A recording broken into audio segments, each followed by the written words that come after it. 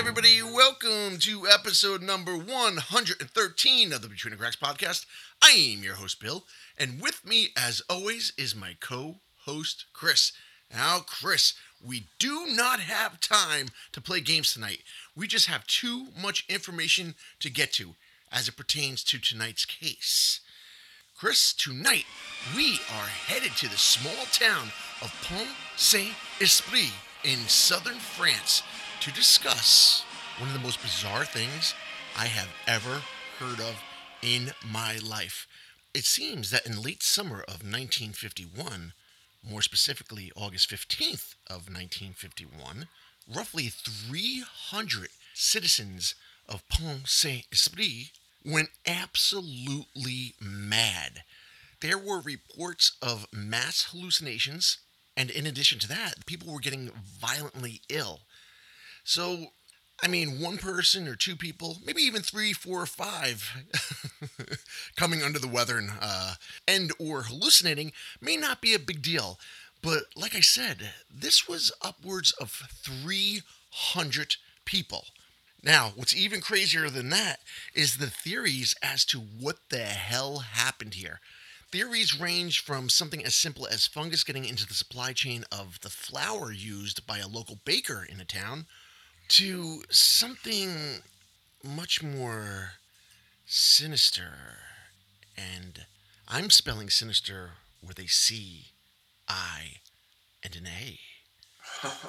If you catch my drift. That's right, pal, because a lot of people seem to believe that the CIA was responsible for what happened to the poor people of Pont-Saint-Esprit via a psychological experiment conducted by the aforementioned CIA. You better be careful. So, Chris, like I said, we have a shitload to cover tonight. We do not have time to waste. I'm going to kick it to you first, Chris. Take us back, if you will, to August 15th or 16th. It really depends on where you get your info from. But around mid-August of 1951. What the hell is going on in Pont-Saint-Esprit? Which happens to mean, Chris, the Holy Spirit Bridge. Well, if you were to speak to the local townfolk, they refer to this as les pains maudits. Excuse me? Oh, you heard me. Les pains maudits, which means cursed bread. Ooh. If you were sitting down one evening and having your usual bread with dinner, and then suddenly came on with a bout of violent diarrhea. No, this is not good. This is not good. Well, nobody wants that, but also severe headaches, hallucinations, and for some, even death. Now, of course, when the first few people become ill, there's probably not much of concern at this point. But suddenly, more and more people in the town began heading to the hospital. This, of course, raises concern because now they're being overwhelmed with the amount of people. They're trying to figure out what the hell is going on here. Yeah, and this wasn't like an event that just took place one day. It gradually progressed because a mere 10 days later, on August 25th of 1951, over 300 people were poisoned.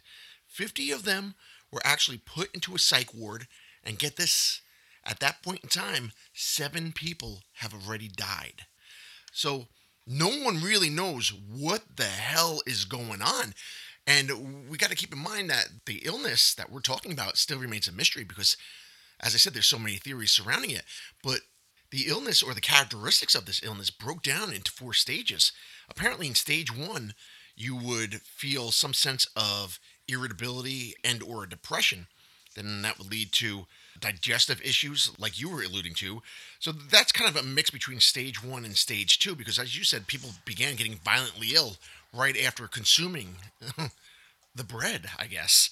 Apparently after that, people begin suffering from insomnia, and then finally that leads to the hallucinations. But maybe the insomnia is what's causing the hallucinations, because there was one report of a gentleman said that after he ate on the evening of August 15th, he did not sleep for 3 weeks. For 21 days, this guy was awake. He could not get himself to fall asleep. Now, I have insomnia, but I pop a few melatonin and I'm back in the game. So I don't know what was going on with this guy, but that has to have dire effects on your immune system. And it's also interesting, too, because as you were mentioning with the different theories as to what caused this, one of the big things that they keep going back and forth with was the time it took for these people to become ill after eating the bread. In fact, some people, it took up to 36 hours, which is one of the things I try to use to disprove the fact that it could be something the government slipped the townsfolk. But as you said, with the gentleman who couldn't sleep for 21 days, there are certainly other things that may cause, as we were alluding to before, somebody to experience that. The other thing that we should mention too is that when we said that some of these people have died after consuming the bread, it's not in the way that you think. Some of these people actually died because they were hallucinating. One man actually thought he was an aeroplane, and he jumped from a second-story window thinking that he could fly. This is just not a small hallucination. This is really somebody who's losing grip on reality. Yeah, and now, doctors are putting their heads together, and an investigation is now underway, and this is also a very well documented case. There's plenty of videos on it on YouTube. There's a good one that I was listening to the other day. It was about an hour long because it goes into so much history of what could have caused it, especially if it was linked to the CIA. But you love that one, Chris. You were pressuring me to watch it quite a few times this week. Well, I listened to it on the way home, and unfortunately, I did not get around to it, Chris. I must divulge that. Well, 1 hour is certainly a long time to to invest in this. To stay focused. Yeah, exactly. So there's an investigation underway now, and the first thing that I think the doctors are now coming up with is that this must be something that people ate. So they're trying to trace back, okay, what is it that they could have eaten? They come down to the fact that it must have been the bread. This isn't like today where the bread in town can be from anywhere in the world. This is all locally made bread. So now there's an investigation underway into bakeries that are local to the area, and they end up narrowing it down to the Briand bakery. Briand? Oui, oui. Oh, right. Well, it must not have been that difficult to narrow down because I'm looking here on the historical population chart. And in 1954, the population of Pont-Saint-Esprit was 4,925. So I'm guessing maybe it was a few less people there back in 51. So, you've got a population of 5,000 people. That's a rather small town. So I'm assuming that there's one, maybe two bakers around to keep your eye on. Am I right? Sweet baby, pumpernickel boy.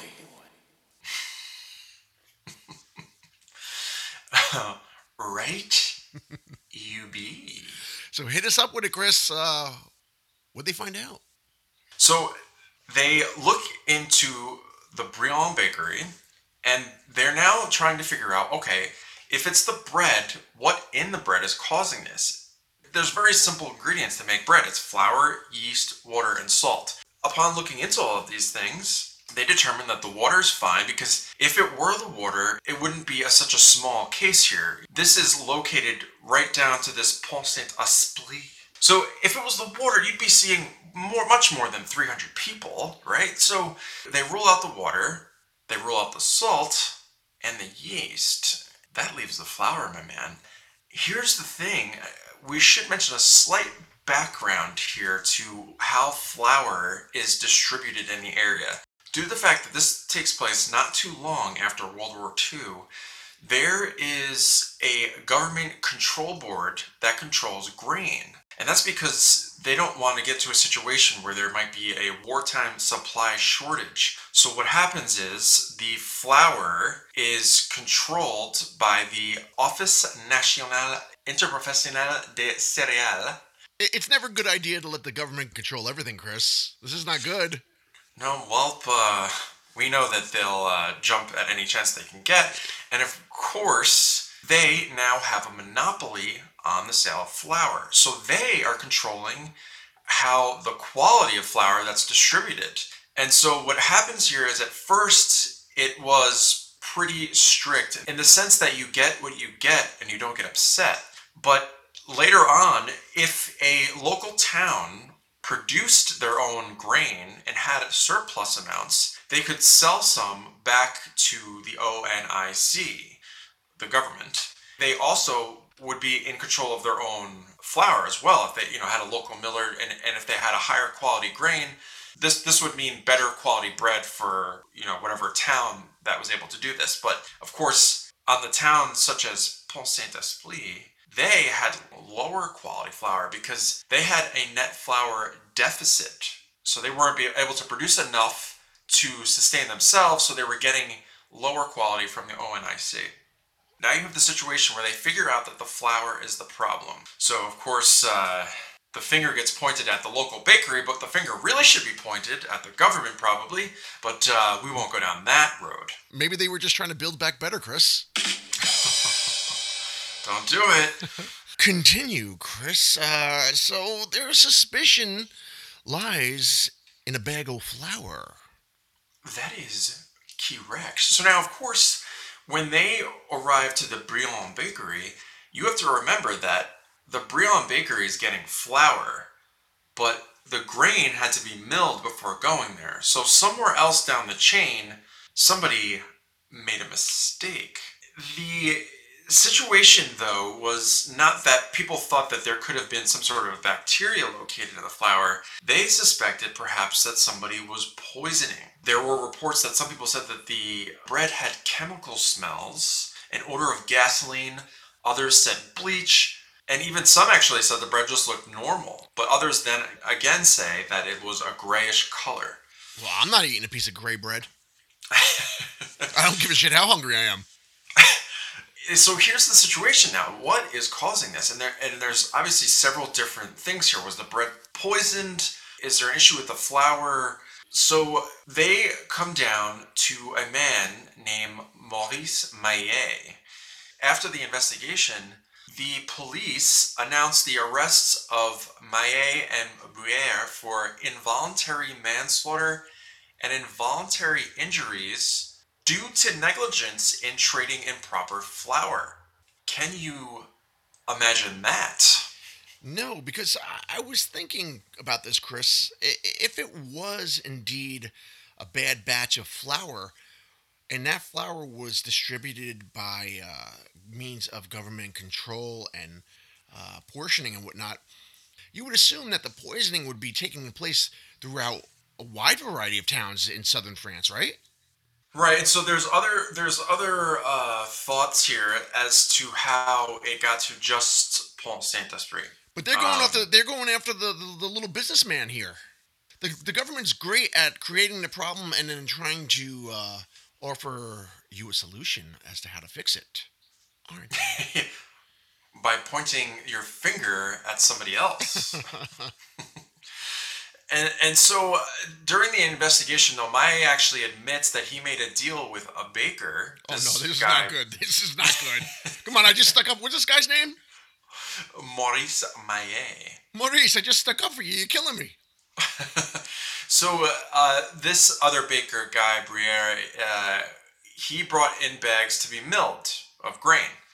And it was near the end of the season, and the bags were filled with leftover grain that apparently has a high proportion of rye. Although apparently the rye wasn't the only problem, because this flour also had weevils, mites, and dust in it. Ooh.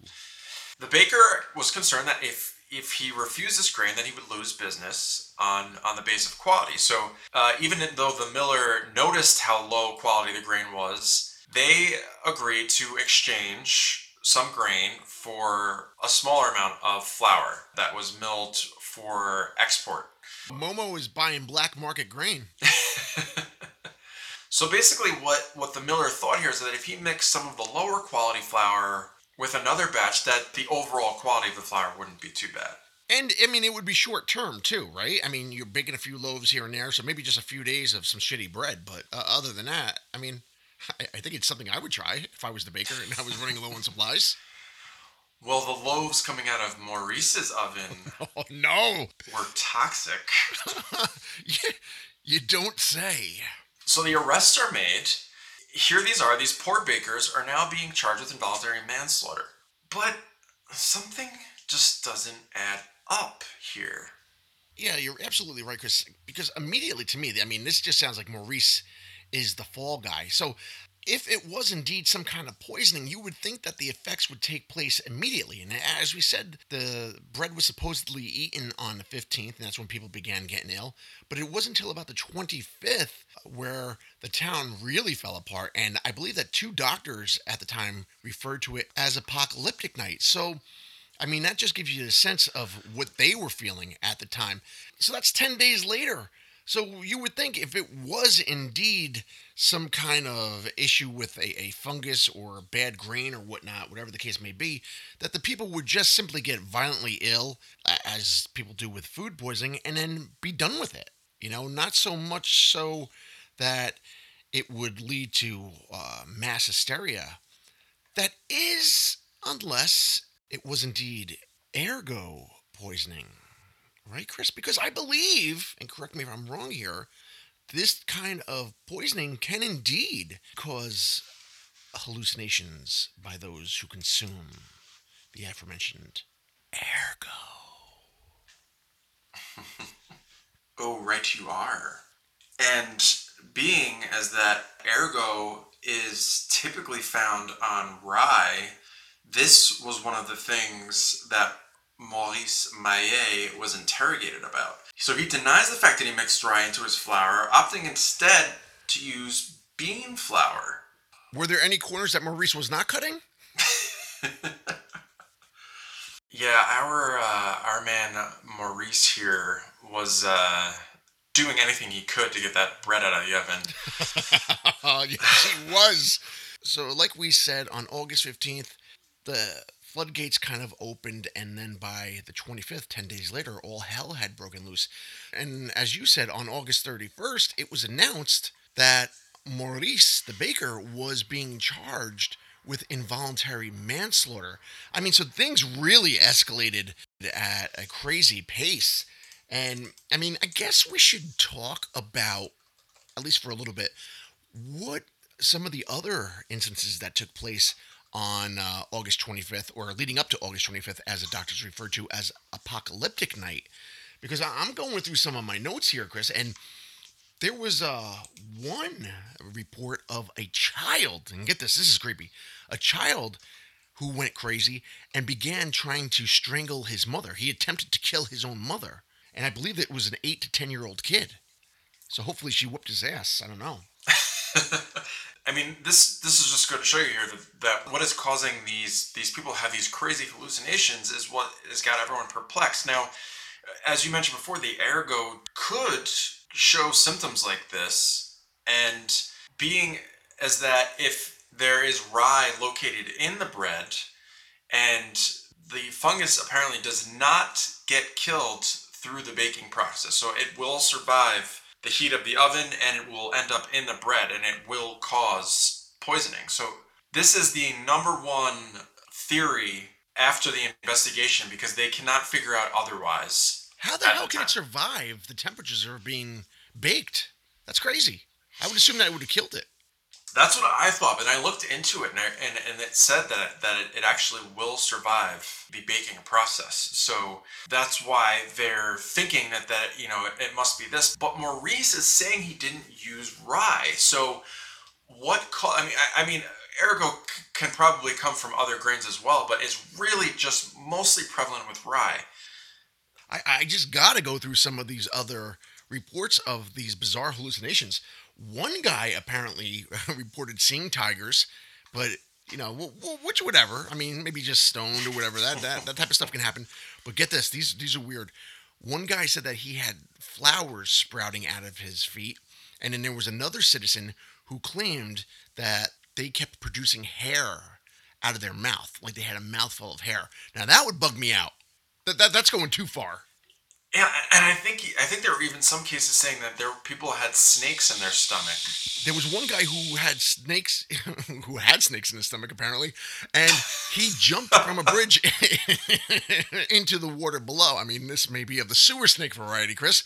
Or maybe it was just a hallucination. We don't know. But this caused the gentleman to jump into the water. He apparently survived, but he was attempting to kill the snakes by swimming in the water, I guess. But, I mean, this is an absolute debacle.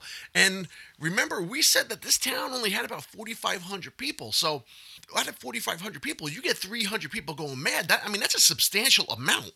This is certainly a serious case that needs to be investigated, which is why the police and everything, do this rigorous investigation on the case. But when they arrest these two guys, suspecting that there was ergo poisoning due to the negligence on the Miller and Baker's part, this eventually leads to them testing for this ergo. So they actually end up testing the flour supply, and it shows the ergo levels are negligible. They are subsequently released. Ooh, well, and now the police department has ergo on their face, Chris. Because the two Bakers, they later come out and say that their confessions, which they did indeed confess to this, but they said that their confessions were coerced and forced. What does this mean then? Then that means they don't know what caused the poisoning. So this is even more alarming now.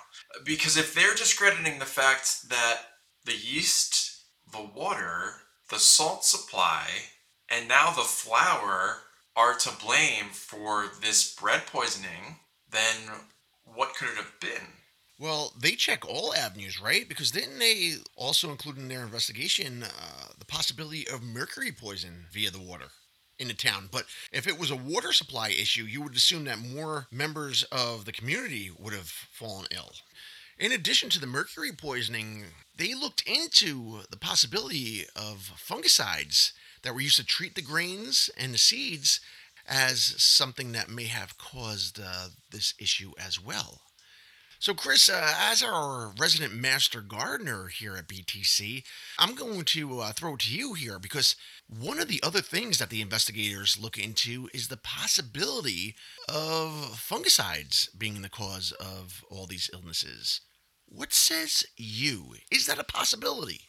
Well, I have never really heard of Panagen, which is the fungicide that they apparently used on their cereal grains. And apparently the ingredient is methylmercuric dicyanamide.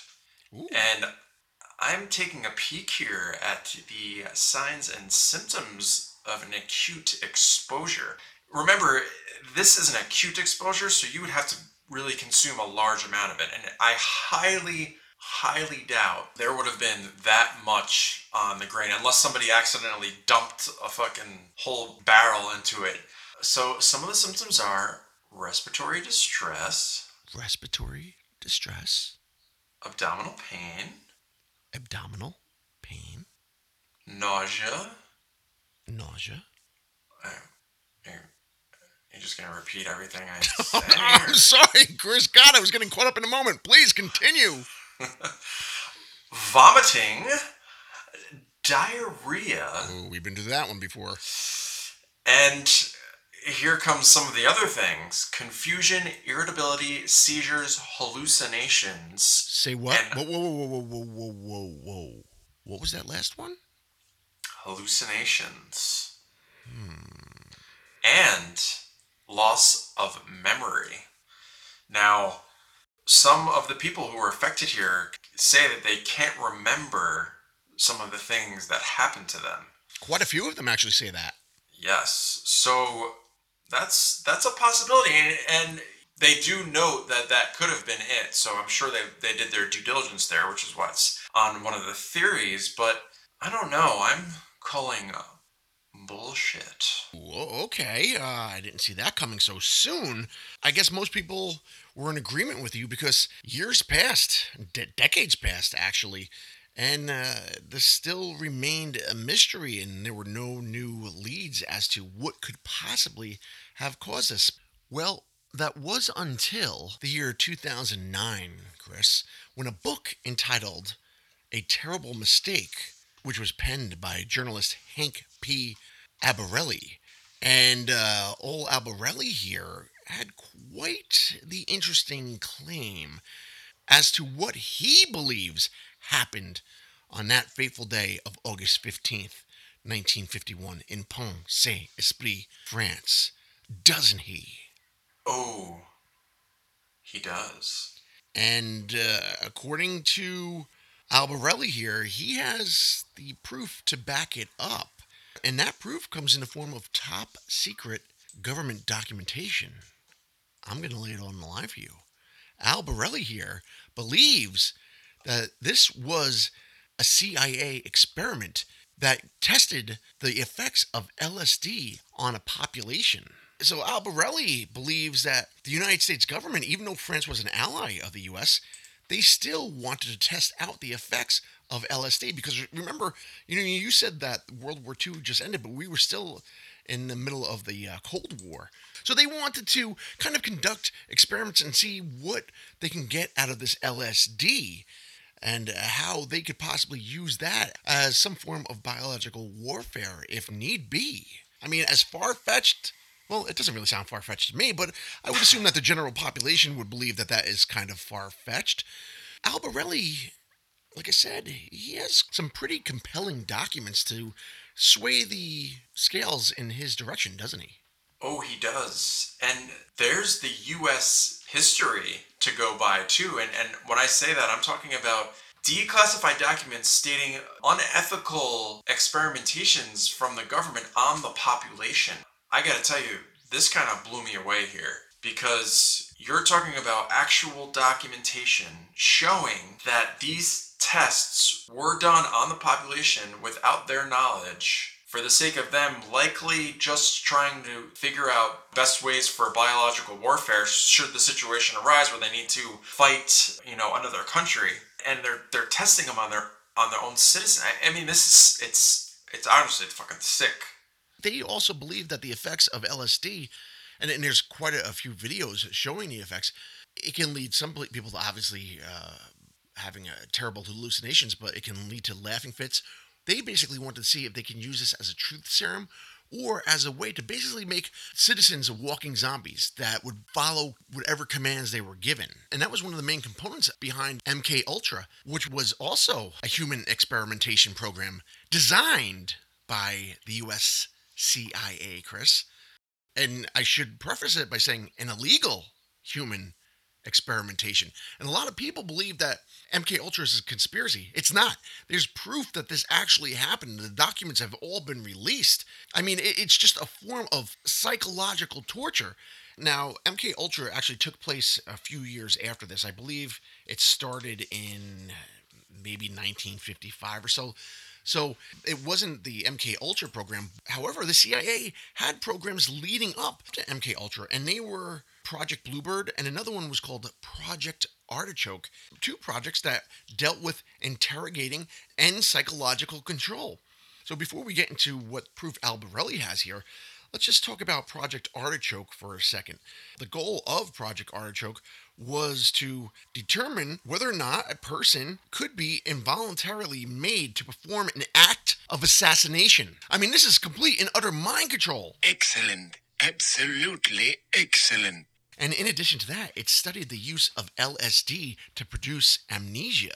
So basically, they wanted you to go out and kill someone or attempt to kill someone and forget that you even tried doing it. So they can pin it on you, Chris. That's what they're trying to do here. And I'm going to lay it on the line for you right here, right now, Chris. Are you holding onto your hat? I don't wear one, but are you holding onto your hat? Just answer the goddamn question, Chris. I guess, yeah. Project Artichoke arose on August 20th, 1951. Smack dab in the middle of August 15th and August 25th, when all holy hell was breaking loose in Pont-Saint-Esprit. What the hell do you think about that? You have the right to remain silent. Seems very, very coincidental. I do recommend that you watch that video again. I was talking about. I promise you I will watch it tonight, Chris, for Christ's sake. But it's just so crazy when you really start reading these documents and stuff that have been declassified. I mean, it's just like, how are people not absolutely livid? They were doing experimentation on people unknowingly, without consent, As we were mentioning before, there's several documentation that they would test the U.S. soldiers. Some would actually volunteer to test the LSD, but there was situations where they were telling soldiers that they were testing a gas mask just to see how it functions. But in reality, they had filled the canister in the gas mask with some sort of poison or something, so that they were testing this thing on them. There are all sorts of lawsuits and stuff from people who have PTSD from the testing or other lifelong issues that arose from doing the testing. If you watch this, they actually mention that in the 1950s, the US was doing experimentations on things like this more than any other country in the world. In the 50s. Now, the 50s is when the Pont-Saint-Esprit issue happens as well. So things are starting to look a little suspicious when it comes to the US government here. Now the dominoes are beginning to fall here because remember our man Hank Albarelli, he claims that he found a file. And that file was entitled Pont-Saint-Esprit and F. Olson. Now, you may say, who in the hell's F. Olson? Well, allow me to tell you. Frank Olson here was a biological warfare scientist for the Army. And in addition to that, he did some work for the CIA for, and you're not going to believe this, Chris, Project Artichoke. Okay, so this is all adding up. Yes, so as if that wasn't bad enough, we come to find out that Olson was in France a mere few weeks before disaster struck Pont-Saint-Esprit. What do you think of that? Well, it sounds like we might have our man, and maybe we could ask Frank Olson. Oh. Wait, whoa. Now listen to me, Chris. I know you know what happened to old Frankie here. But the good people out in podcast land do not. Why don't you lay it on us? What happened to him? Can we get him on the phone and ask him a question at this point in time? Not in this lifetime. Because Sir Olson here, well, he unfortunately fell to his death from a hotel window under suspicious circumstances. The claim here is that Olson jumped out of his window in a hotel in New York City straight down to the street below. But, the coroner who examined the body after death claims that there was a substantial head wound that very well could have been sustained prior to the fall or the throw. And apparently, Frank Olson here was recently suffering from a bout of depression. Yeah, because he actually told his wife that he felt absolutely terrible about what he had done, but he never elaborated on it. So maybe old Frankie's conscience was getting the best of him. It was later found out that Olson was made to go on a CIA retreat, and he was given LSD.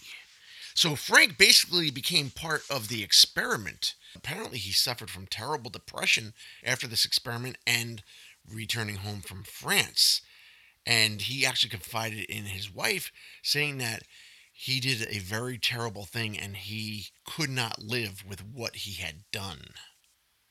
Olson's death, although suspicious, was ruled a suicide, and you can kind of see if he was talking like that to his wife afterwards, you can kind of see that maybe he was suicidal at that time. So, I mean, that's just another mystery wrapped up in this mystery, Chris.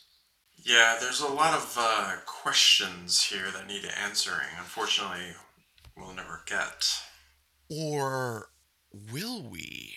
Because, Chris, during our diligent research, we found out that there was indeed a producer of LSD not too far from southern France. Am I right? Buckwheat boy.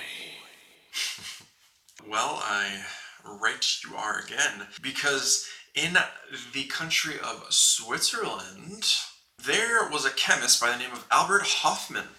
And Albert here, he decided that he wanted to create some sort of psychedelic drug for psychiatric purposes. Okay. Interesting, considering that it could cause someone to need psychiatry. um, Here's the very interesting part, because while LSD offers the same symptoms that the good folks of Pont-Saint-Esprit were experiencing, the drug itself is actually derived from the fungus ergo. Excuse me? Oh, ergo. Oh my goodness. So here's the thing now. Because they disproved any traces, or negligible traces, of course, which is common, of ergo in the flour, is it possible that Dr. Olson uses the bread as a way to hide LSD because it could easily be caused by the very thing that LSD is derived from, ergo? Chris, did we just solve this goddamn case?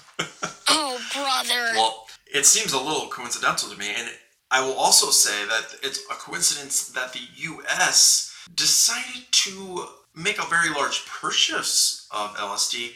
The chemist Albert Hoffman, who worked for Sandoz in Switzerland, who was holding the supply of LSD, got a very large order.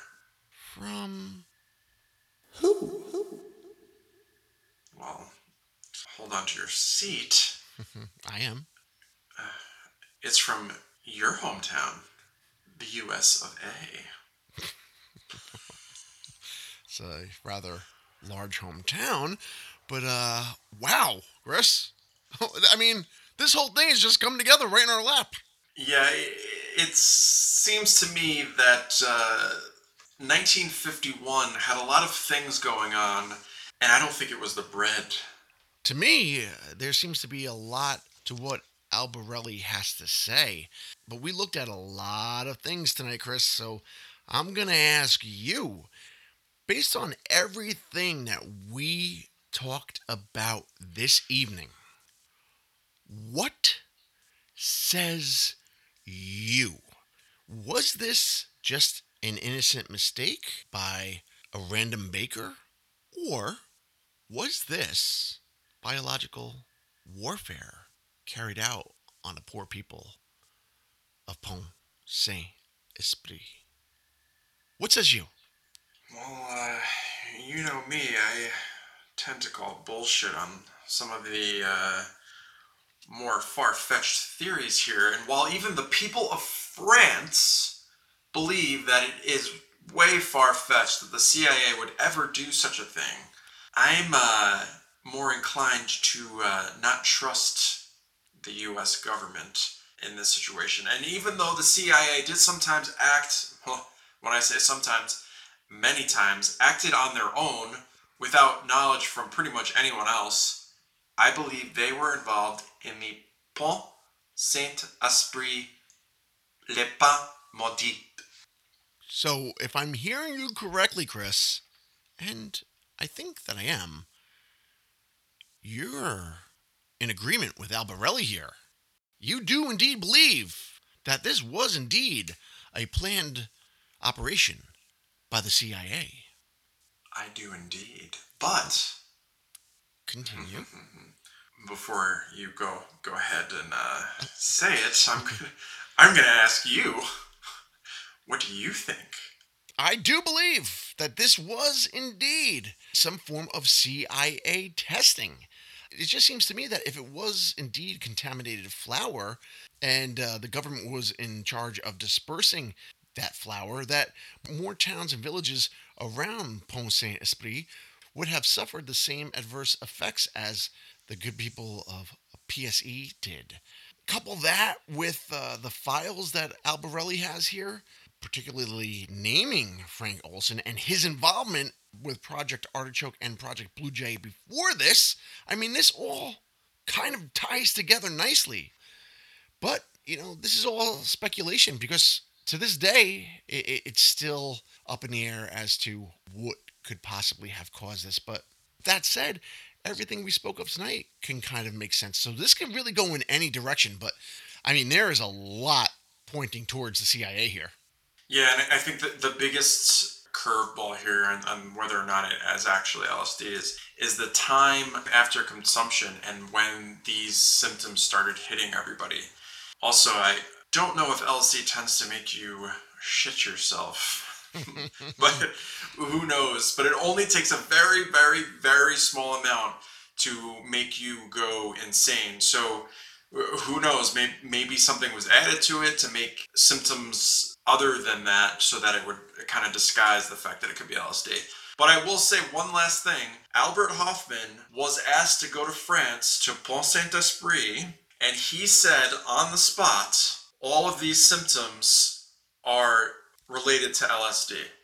He said this is absolutely what you would experience if you consumed LSD. Then he goes back to Switzerland and changes his story, saying that he was mistaken.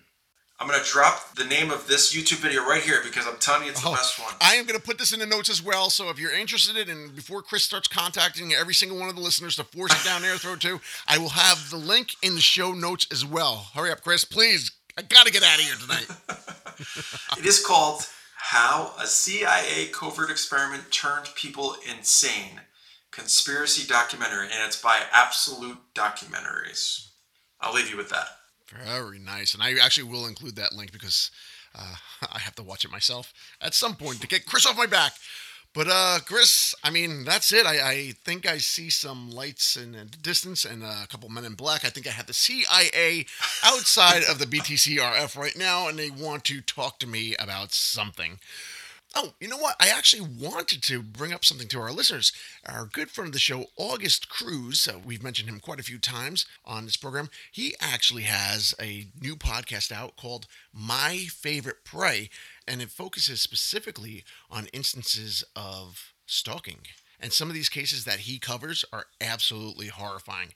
And it's put together really well. So if you get a chance, head on over there and check out My Favorite Prey. And that's available anywhere you get to listen to any of these goddamn podcasts. What can I tell you, Chris? But with all that said, let me give the rundown and we can get the hell out of here for the night. If you want to... the LSD's already getting me. You want to get in touch with us, you can reach us at btcpod2020@gmail.com, or you can get in touch with us on Facebook or Instagram, Between the Cracks Podcast. If you would like to become one of our lovely Patreons, please feel free to do so by clicking on the link in the show notes. And in addition to that, I will also have the link to our merch shop and Chris's favorite YouTube video of all time. So all that will indeed be there at the end. But Chris, with all that said, why don't you say we wish to fine people out in podcast land the fondest, a farewell.